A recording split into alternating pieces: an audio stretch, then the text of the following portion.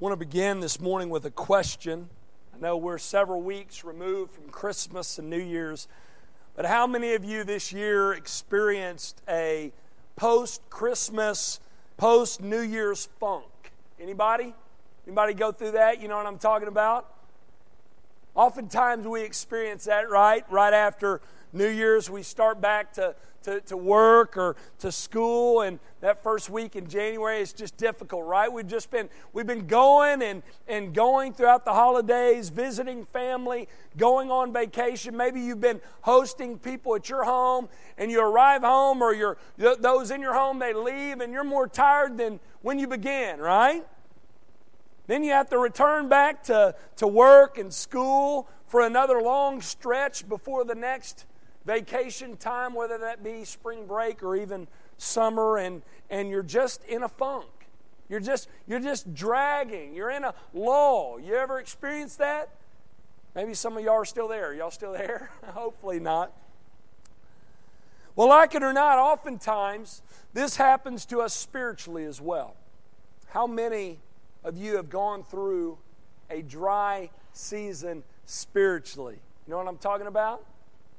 You're in a lull. Don't feel like reading your Bible. Don't feel like praying and going to church. That desire you had for God and serving others has died down a bit. Anybody been there? Be honest. Yeah.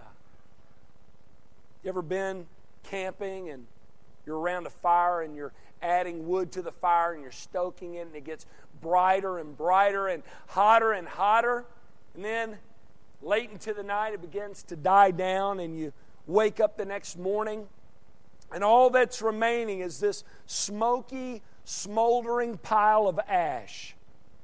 Sometimes, if we're honest, our faith can feel that way, can it? Go through a dry season, a spiritual lull. I think if we're all honest, we've been there, right? Maybe some of you are feeling that way this morning. You're in a dry season. Maybe you're even beginning to drift a bit spiritually. Well, if I'm describing you, listen, it's good you're here this morning. I would encourage you to stick with us, because for the spring and into the summer, maybe fall, I don't know how long it's going to take me. Don't judge me. We're going to be studying through a book written to people who are where you are. If you have your Bibles, turn to the book of Hebrews. The book of Hebrews. We're starting a new sermon series today through this book entitled, Jesus is Greater. The book of Hebrews. If you're not sure where Hebrews is, don't worry. Just turn to the back of your Bibles and begin flipping forward, and you'll get there pretty quickly, okay? It's right after the Pauline epistles, right after the book of Philemon, before the book of James. Sandwiched in between those, you'll find the book of Hebrews. Now, as many of you know who've been with us for some time, you know that when I start a book, I like to begin first by giving a brief background of the book we're reading, which will really help us moving forward. So I want to do that this morning in Hebrews. Let's talk a bit about the background of this book. First, who wrote it? Well, we don't know. We don't know who wrote it. The author doesn't name himself. Some in the past have argued that Paul wrote it, but stylistically and for other reasons we'll talk about later on, it doesn't match Paul.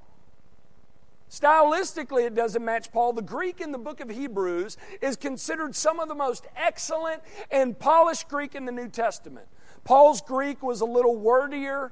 It was not as polished grammatically. Now, that doesn't make any of his books any less inspired, right?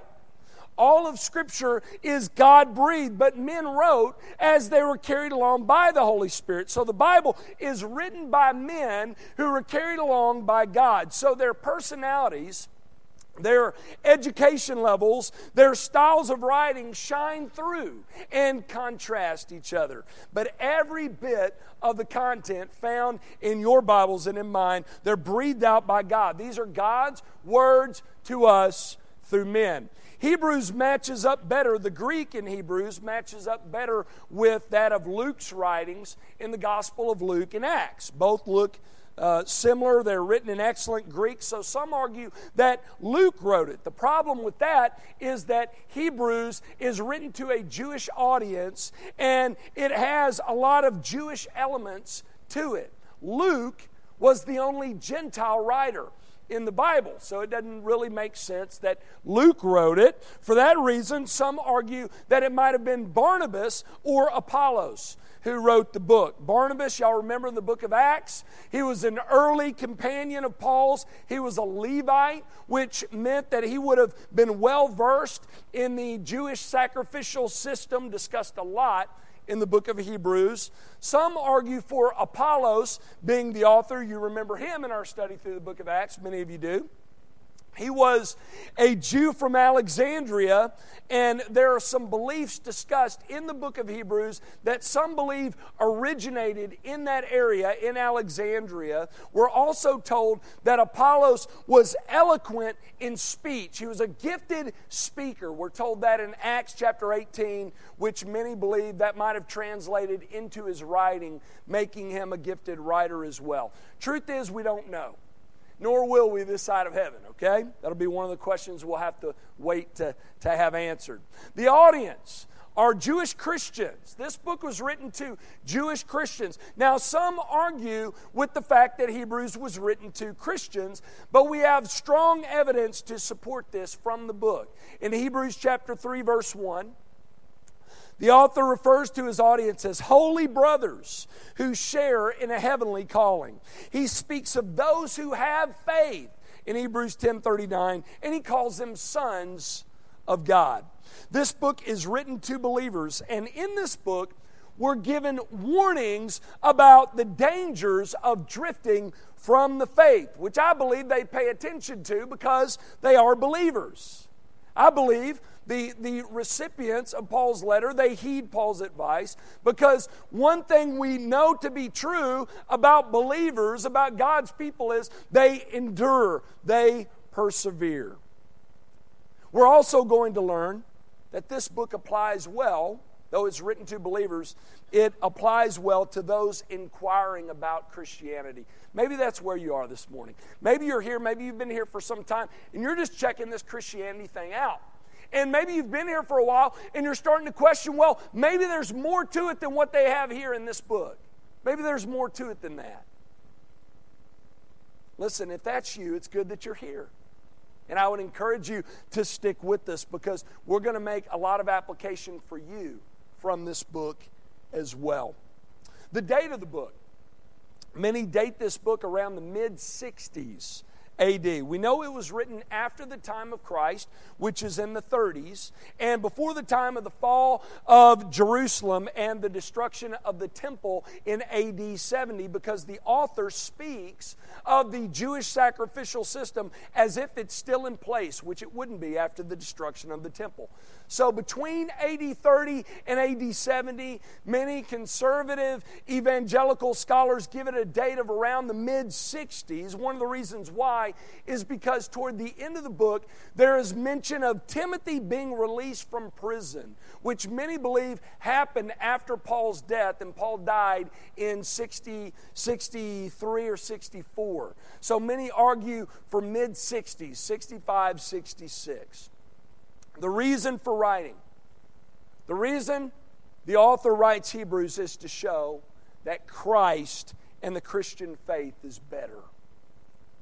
The key word in this book is better. The writer is writing to Jewish Christians who are becoming complacent, who are dry spiritually, and he makes mention of some who, because of complacency, maybe due to the influence of other popular teachings as well, and possibly persecution that was taking place at this time, were probably considering re-embracing some of the old practices of the Jewish faith that they were raised on. There were others also considering probably if there was something missing with Christianity. They were considering checking out other belief systems along with the Christian faith and maybe kind of bringing those in as well, which is the reason for the warning passages that are given all throughout the book of Hebrews. Also in this book, the author is making the point, get this, because people were there, he makes the point in this book, get this, there is nothing missing if we have Jesus. Jesus is greater than any and everything else. If you have Him, you have everything you could possibly need, right? He is supreme over all things. All other religious leaders pale in comparison to Him. The writer of Hebrews is going to make that point. The Jewish faith is incomplete without Jesus. The writer of Hebrews is going to make that point. All other beliefs are false, and they fail to measure up to the Christian faith. The writer of Hebrews is going to make that point. So my hope for you today is, if you're here and you're feeling apathetic spiritually, if you're here and you're in a dry season spiritually, your relationship with the Lord and your hunger for His Word and your desire for Him to serve Him has died down, maybe to a cold, smoky, smoldering pile of ash. If your fire has died down, my prayer for you is that God would use this book, the book of Hebrews, to fan your flame.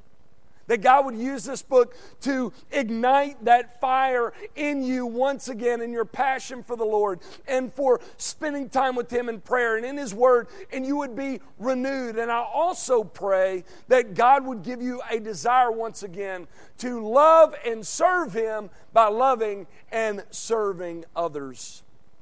And if you're here this morning, you're just inquiring about Christianity, my prayer for you is that you would stick with us through this study, and that you would see through this study that Christ and the Christian faith is supreme, and that you would trust in Christ alone for your salvation.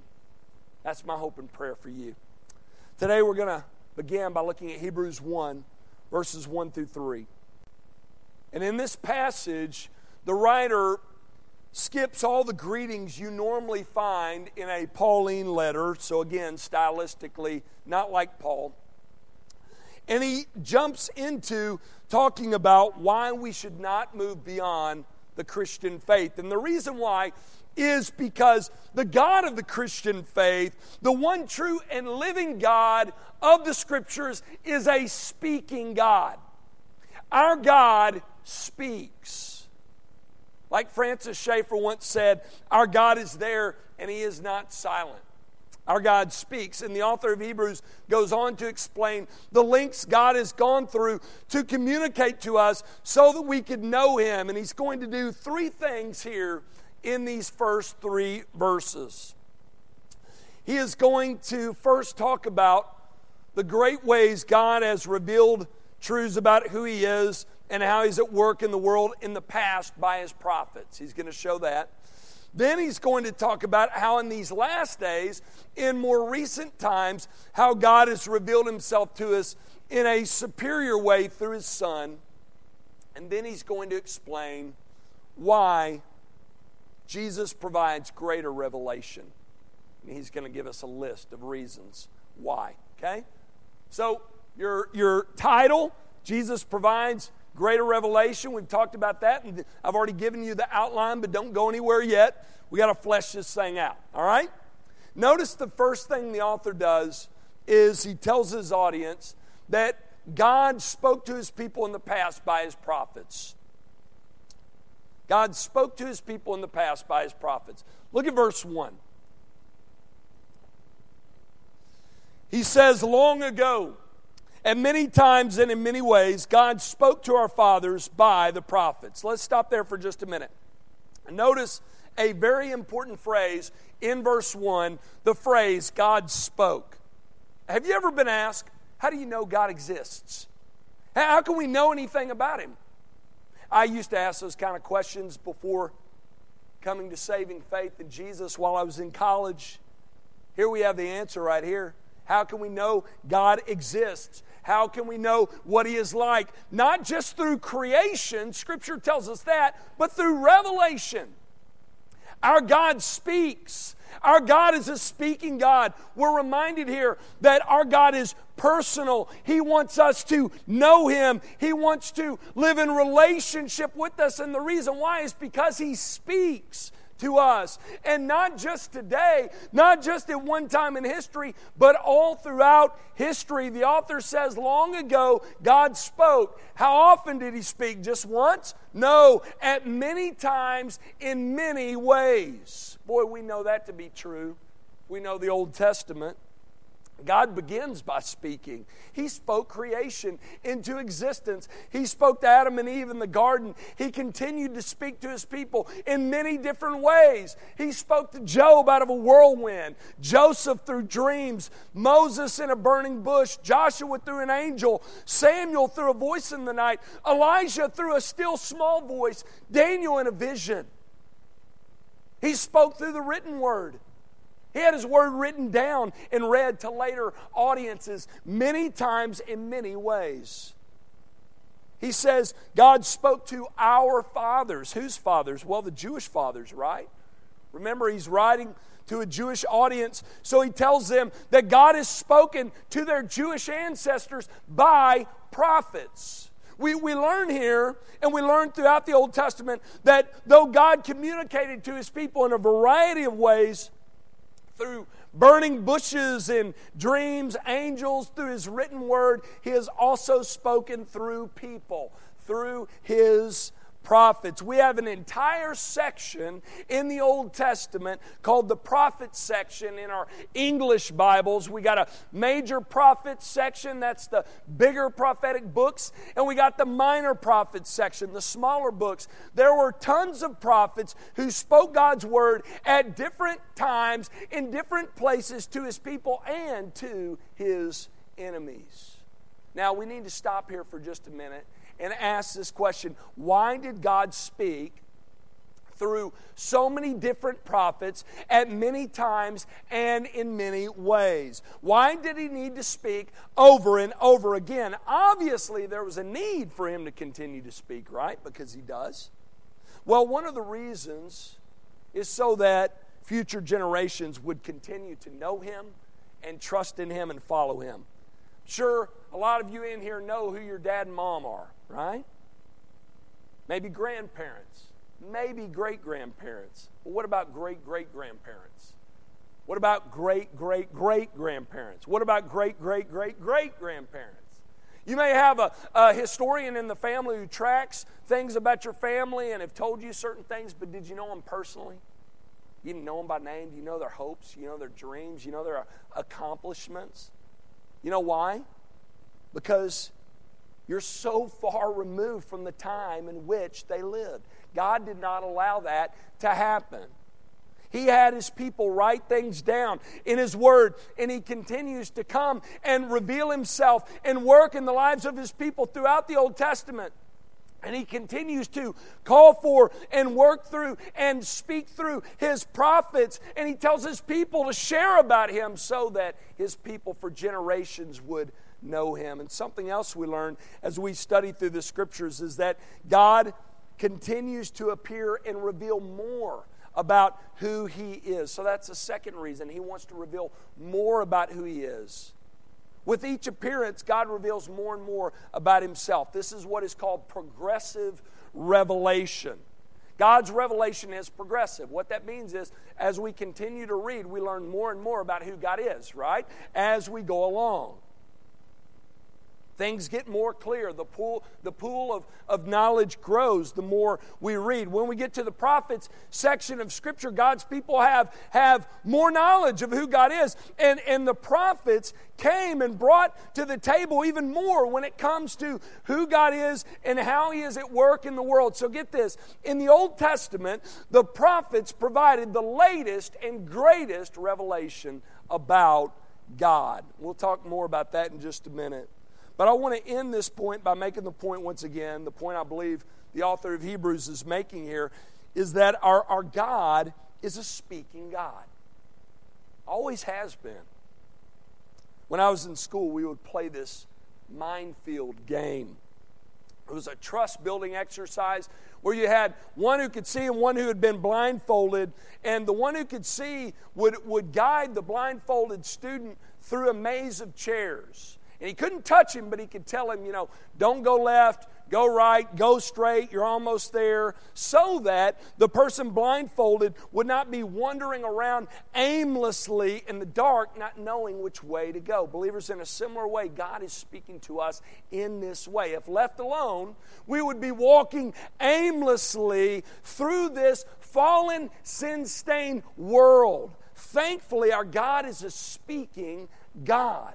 The God who has created all that is speaks to us and tells us in His Word what He is like, how we can know Him, how we can live in relationship with Him, and how we can navigate through this world with Him.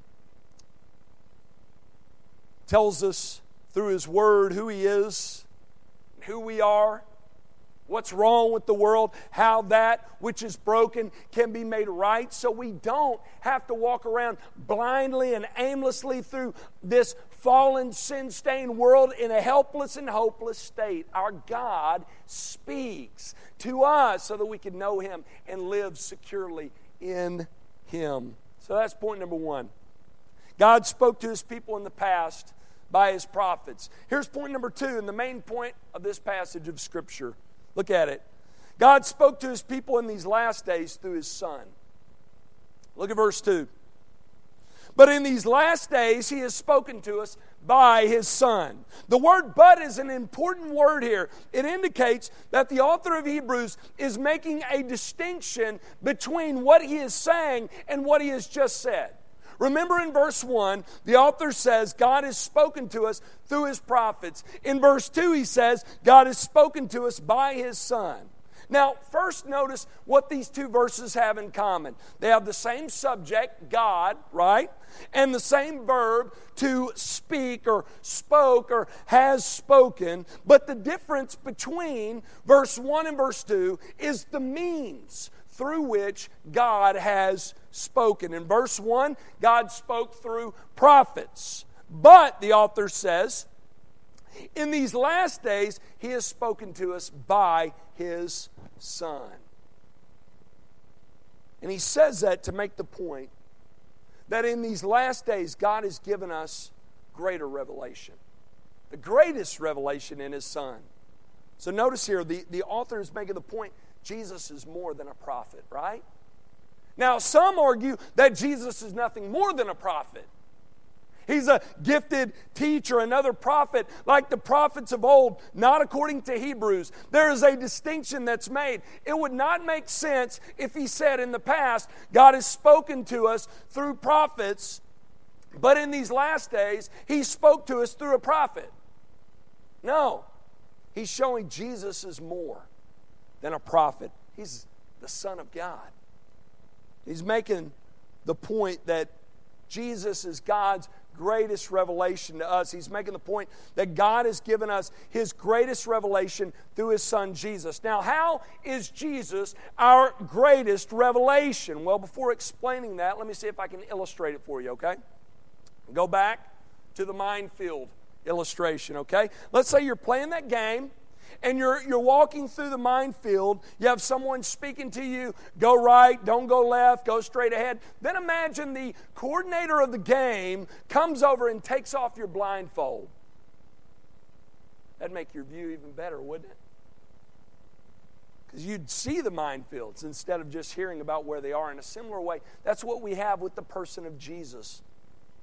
We have the blindfolds taken off. Jesus is the full and entire revelation of God. Now, it's not that the message we had with our blindfolds on was wrong.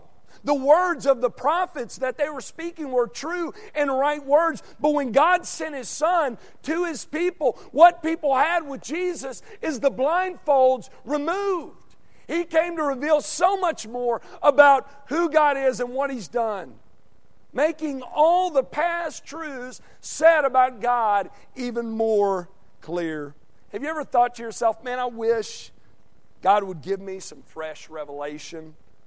I wish He would speak to me like He spoke to Moses and others in a direct way like that. I wish He would speak to me audibly and clearly and tell me what He wants from me. I wish He would let me in a little more into what His plan is for me. I wish He had greater revelation than I already have. Listen, if that's the way you're thinking, The message in this passage for you is God has clearly revealed Himself to you and His plan for your life through His Word and through His Son. He's gone to great lengths in His Word to make known to you who He is and all that He's accomplished. And He has given you His greatest revelation through the person of Jesus. We have God's greatest revelation, folks, in Jesus. When you come to know Jesus, get this, you see Scripture in a whole new way, don't you? You begin to see all of Scripture points to Him. You begin to understand how all of Scripture applies to you because you belong to Him.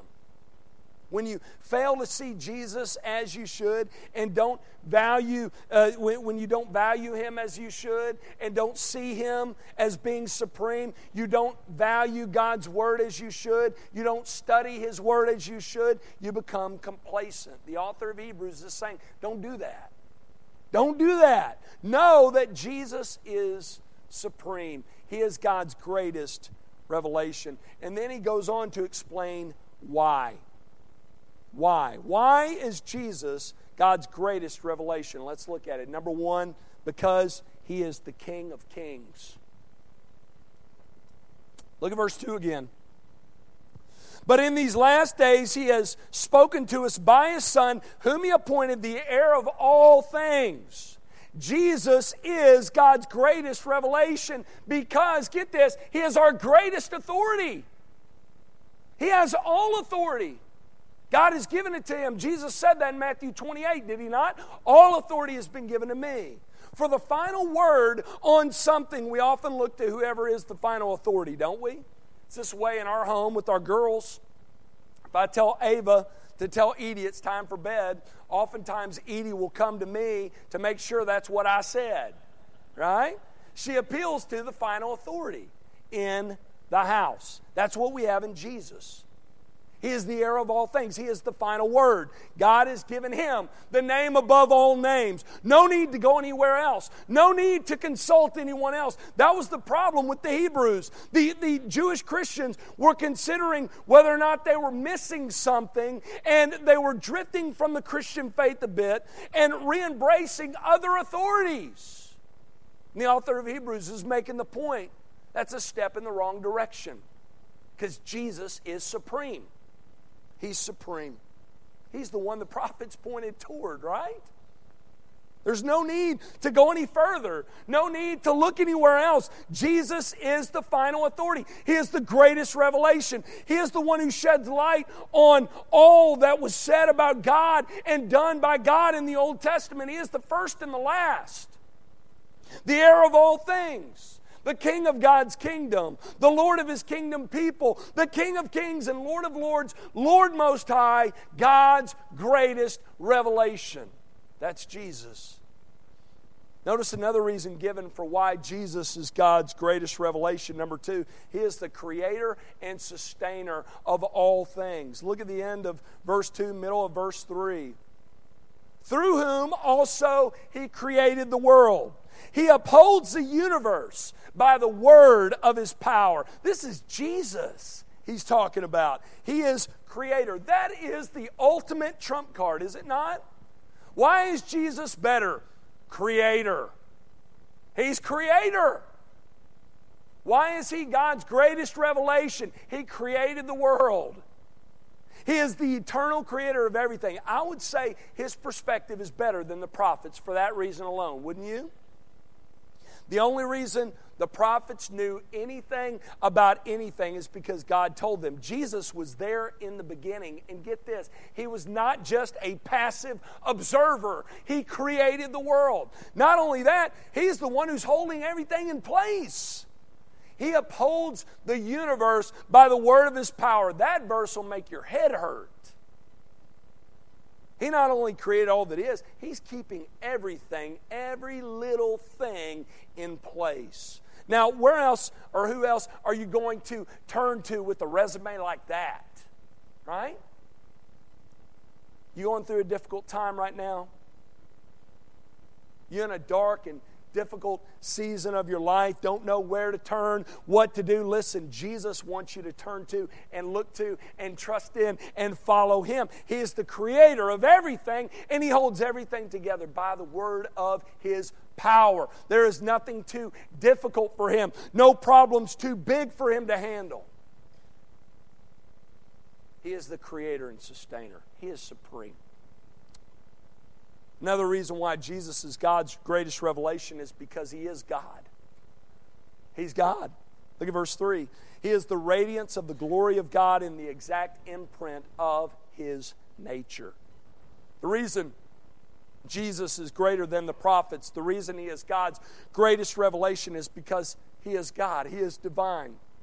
He is the radiance of the glory of God, the exact imprint of His nature. He is divine, God incarnate. Jesus is the image of the invisible God, as we read earlier, that Paul writes in Colossians 1:15. That's what the writer of Hebrews is saying here. He's saying, when you see the Son, when you see Jesus, you're seeing God Himself.